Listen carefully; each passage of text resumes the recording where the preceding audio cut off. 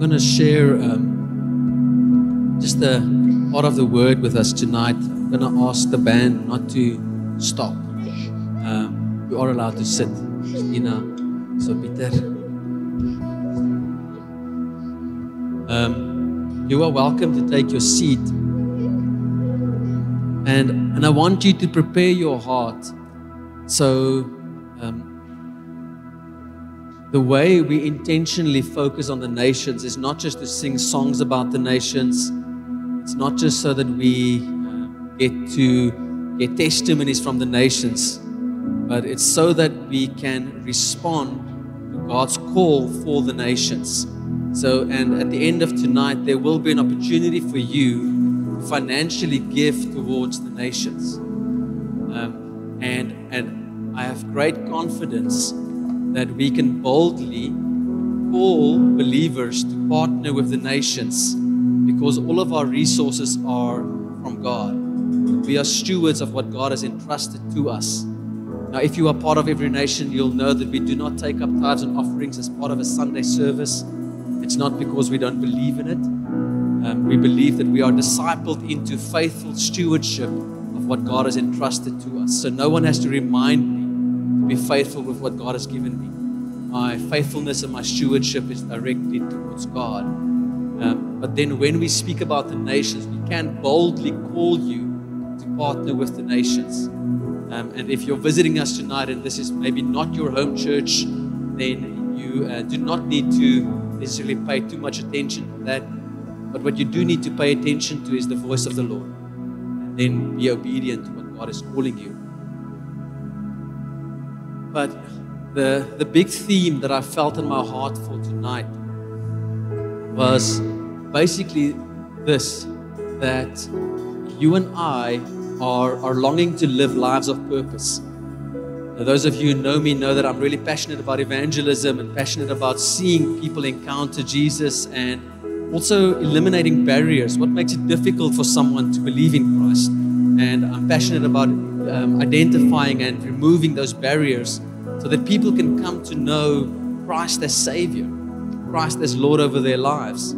And a book that I read called Lost and Found by Ed Stetzer, he was speaking about how do we reach the unchurched, so those who have never been to church, and the de-churched, those who were in church, maybe grew up in church, but they got hurt by the church or religion, or examples by Christians, and they moved away from Christianity, and specifically between the ages of 18 to 35. And one of the big things that came out of their research was that people do not want to hold onto a gospel that does not have the ability to effect change in the world they live in. I'm in for that. I'm not okay with a gospel that cannot change the world we live in, that has no effect in the world we're living in, that doesn't change some of our political issues, that doesn't address the poverty that we find in our nation and in the nations, that doesn't address human trafficking, that doesn't address inequalities. I'm all for a gospel that actually changes the world, as Jesus did not only just speak a message of the kingdom, but he brought about the works of the kingdom to bring manifestations of what heaven should look like.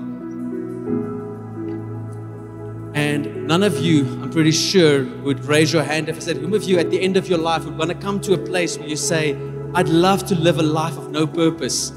I'd love to look back at my life and say, I've accomplished nothing. And I've made no significant impact in the lives of those I've done life with or the world that I've lived in.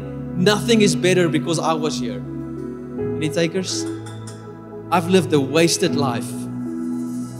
Doesn't sound that attractive. And what I want to quickly share is throughout Scripture, there's a timeline of purpose that God has put out. And if you will position your purpose within the purpose of God, you will not get to the end of your life saying, I've lived a wasted life. So right in the beginning of time, we see God's intention for the nations. Genesis 1. God said, let us make man in our image. Then he made man. He said, now be fruitful and multiply and fill the earth. Let the image of God in which you have been created be multiplied over all of creation. Then obviously sin entered into the world and men fell away from God. But then God brought them back So we read about the story and the great flood that covered the earth, and God rescued Noah and the family of Noah. And then God re-emphasizes this call: Noah, you will multiply and you will fill the earth. The image of God will multiply over the earth. We see God raise up Abraham, and God gives a promise to Abraham, and He says that you will have children. When they were very old, Sarah got pregnant and they bore Isaac. And God said to them, you will have children, and I'm going to change your name from Abram to Abraham. You will be a father of nations. God sets up a covenant with Abraham. He says, Abraham, this is not just for you. I am going to bless you. I'm going to bless your family. I'm going to bless your children and their children's children. But through you, the nations of the earth will be blessed. We see God uphold this call to reach the nations. And then in the book of Revelation, chapter 7, we see a glorious picture, friends. Revelation 7 verse 9, after these things I looked, and behold, a great multitude which no one could number, of all nations, tribes, peoples, and tongues, standing before the throne and before the Lamb, clothed with white robes, with palm branches in their hands, and crying out with a loud voice, saying, salvation belongs to our God who sits on the throne and to the Lamb. A multitude of people from every nation. Now, we are every nation, so we are in heaven. Joking.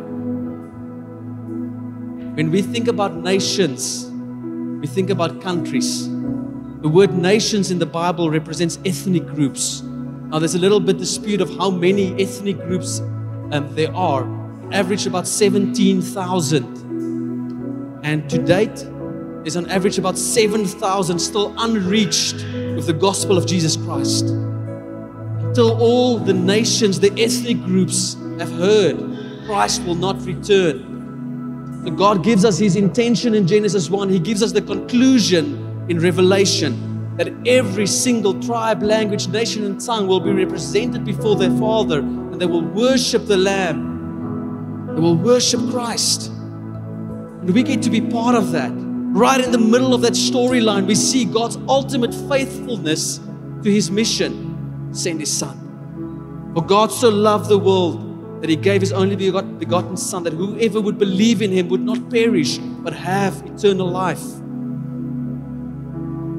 See, friends, God has a purpose. God has a mission. There is something that God has already destined in His heart that will come to fruition. The nations will be before the throne. Every language, tribe, nation, and tongue. Every knee will bow. Every tongue will confess that Jesus is Lord. In the book of Joshua, there's this incredible story where they're in the battlefield with Jericho. And then this angel appears in the battlefield, and Joshua asks this angel, are you for us or against us? Quite an important question if you've seen an angel. And the angel gives him this answer. I'm going to quickly read it for you. So when Joshua was by Jericho, this is Joshua 5, verse 13 and 14. When Joshua was by Jericho, he lifted up his eyes and looked, and behold, a man was standing before him with his drawn sword in his hand. And Joshua went to him and said to him, are you for us or for our adversaries, our enemies? This is what he said. He said, no, neither, but I am the commander of the army of the Lord. Now I have come. And Joshua fell on his face to the earth and worshipped and said to him, what does the Lord say, servant? You see, friends, the question is not so much, is God for you or against you? God is for His purposes. God is for His mission. There is something that God has already destined in His heart. The nations will be represented before the throne. They will worship the King of Kings. The question is, are we with God? Are we for Him? Because God is faithful to His mission. And then you and I, we get to position ourselves within this mission of God. And guess what? Not only do you position yourself in line with God's purposes, you position yourself within His faithfulness. God will be faithful to that which He has called you for. This is the promise of Scripture. Someone read it earlier that we are of Abraham's seed. The covenant that God set with Abraham. was sealed with the cross of Jesus Christ, where it has now become a better covenant. But in this covenant, you have this promise that God is with you. We have this promise that God will provide for you, that you will lack no good thing. And the same promise that God gave to Abraham, Abraham, I will bless you so that you will be a blessing to the nations. You will have an abundance, not just for yourself, so that you can live a life of generosity, of blessing, so that the nations will benefit. Friends, that's the call for us as a church.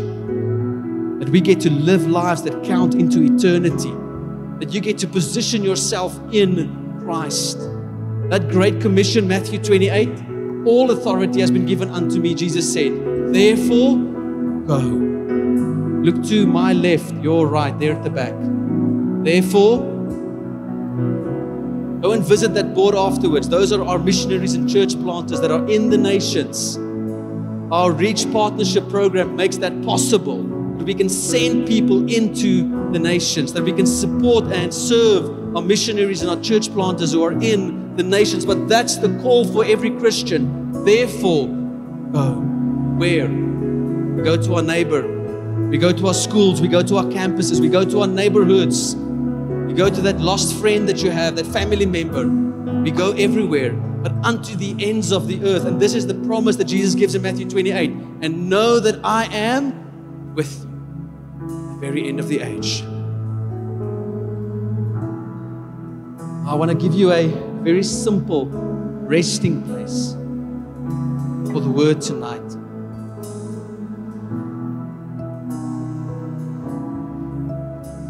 You guys should know this.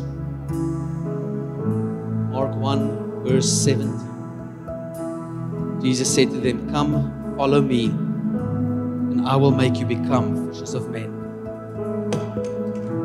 That's the resting place of our faith, friends. Where every single day you get to respond to the invitation of our Savior King, who says, come, follow me. Come, follow me. Every moment of temptation, follow me. Every moment of weakness, every moment of self-doubt, every moment of fear, come, follow me. Every challenge where God calls us to lay something down so that we can take hold of something new, come, follow me. Every broken relationship, every area where we are quick to take offense, every time where the enemy wants to plant seeds of lies into our minds and those insecurities wants to grow, come follow me, Jesus said. I will make you become something new. I will make you become something new. I will make you become fishers of men. I will take your life. I will make it count for all eternity. That's the invitation. Initially when you get born again, then every single day of your life. Is it scary? Absolutely. When we were praying before the service, shared with the people that there's something that God has stirred in my heart that I remember maybe 2013, 2012, we did a Kairos course specifically about the nations. And this passage of scripture, this Isaiah 42 that wants to remove itself from my Bible. So this is a scripture about Christ. But now we are in Christ. And guess what? The mission of Christ becomes our mission. And I wrote on top of Isaiah 42, this is my mandate. In the same way that Christ was poured out for the nations, God is calling me to live a life that is poured out for the sake of the nations. And I remember vividly drawing this picture of a cup being poured out over the nations. And my life was this outpouring. And sometimes that's scary. It's scary to think that whatever God tells you, you have to obey. Because sometimes what He tells me is not that nice. But then I'm reminded by the words Jesus had with His disciples, where He shared with them something. And the people that were following Him said, sure, that is a very difficult saying. That which you are saying now, Jesus, is quite difficult. You know that Jesus says that we should forgive those who wrong us, that we should be able to pick up our cross, count the cost to follow Jesus. We need to be willing to sell everything we have to come after Him. Like all of those sayings of Jesus that are not always that nice. And then they say to Jesus, Jesus, these sayings are difficult. They're hard. And then many of them left Jesus. Many of them stopped following Jesus. And then Jesus turned to his disciples and says, and you, don't you also want to leave me? And then they said, Lord, where shall we go? You are the one who has the words that pertain to life. That's the conundrum we find ourselves in. That only in Christ is there life. And guess what? When we follow Jesus, we are following him into the nations because that's where he is. That end picture happens because Jesus is in the nations. God is working something in the nations. We get to follow him. Where else will we go? It's only he has the words that pertain to life. Now, before we continue, I want us to close our eyes.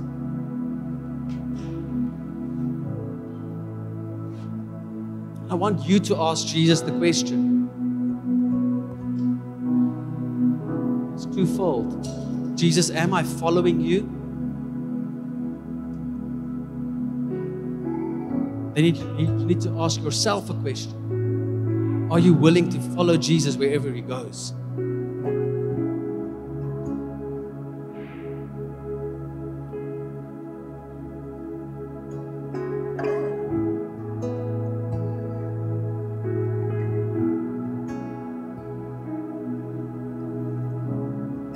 While your eyes are closed, if you're here tonight, that first question, are you following Jesus? There's not a resounding yes in your heart. There's not a confidence in your heart that you can say, I'm following Christ. I want to. I want you to raise your hand. I want to pray. So if you're here tonight, you want to commit your life to follow Christ, I want to pray with you.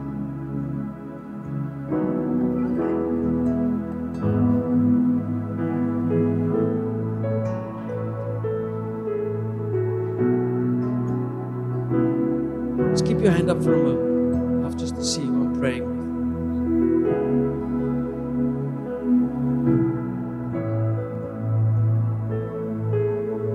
Anyone else before we pray?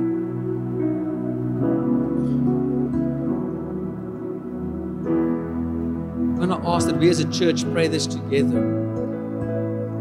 You can just repeat after me. Lord Jesus, tonight I give you my life.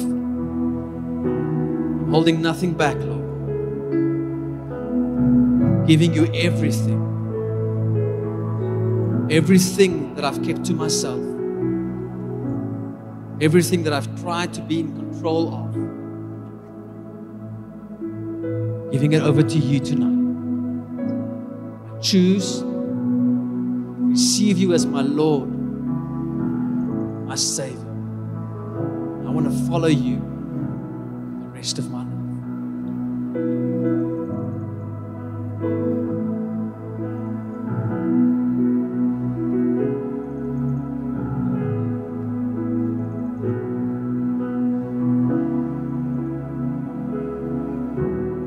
Can we sing that chorus just again?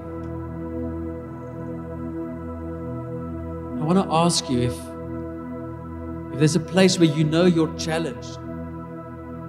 Say, Lord, I want to follow you. You're born again, you're a Christian. You know if you die tonight, you will go to heaven. But you know that there's areas of your life where you're scared. To say, Lord, I'm scared that if I'm all in, I'm afraid that you're going to take me to places where I don't want to go. I'm afraid that you won't provide. Maybe you've had experiences of missionaries where there was a lot of poverty. And there's fear that is causing you just to be hesitant to say, Jesus, I'm all in. Tonight, you want to just surrender that and give it over to God. I want you to respond by declaring it in song. We're going to sing that chorus again. You're welcome to sit. You're welcome to stand.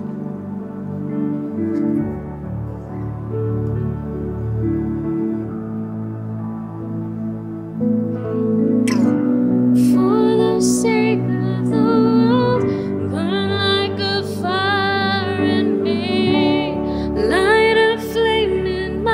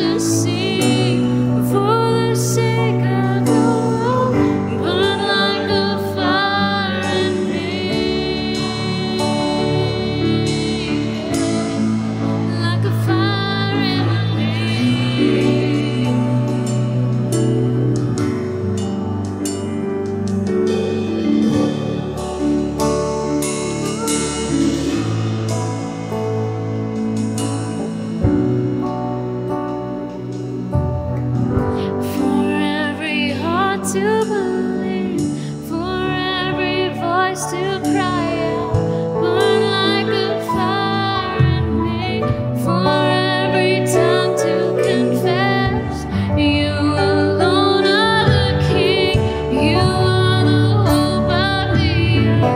Burn like a fire in me, for every knee to bow down, for every heart to believe, for every voice to cry out. Burn like a fire in me, for every knee to bow down, for every heart to believe, for every voice to cry out. Burn like a fire in me, for every tongue to confess, you alone are the King, you are the hope of the earth. Burn like a fire in me, like a fire in me.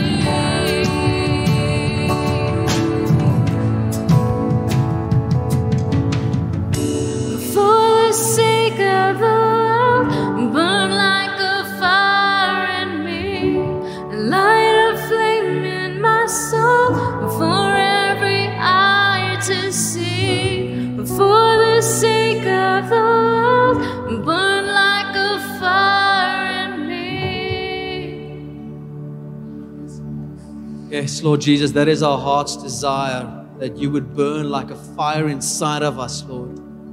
For the sake of the world, Lord, not for the world's sake, but for your name's sake. Lord, we join our faith with Revelation 7. We see this great multitude of people standing before the throne of God, worshiping from every tribe, language, nation, and tongue, dressed in white robes, dressed in the righteousness of Christ. We join our faith, Lord, with what you see.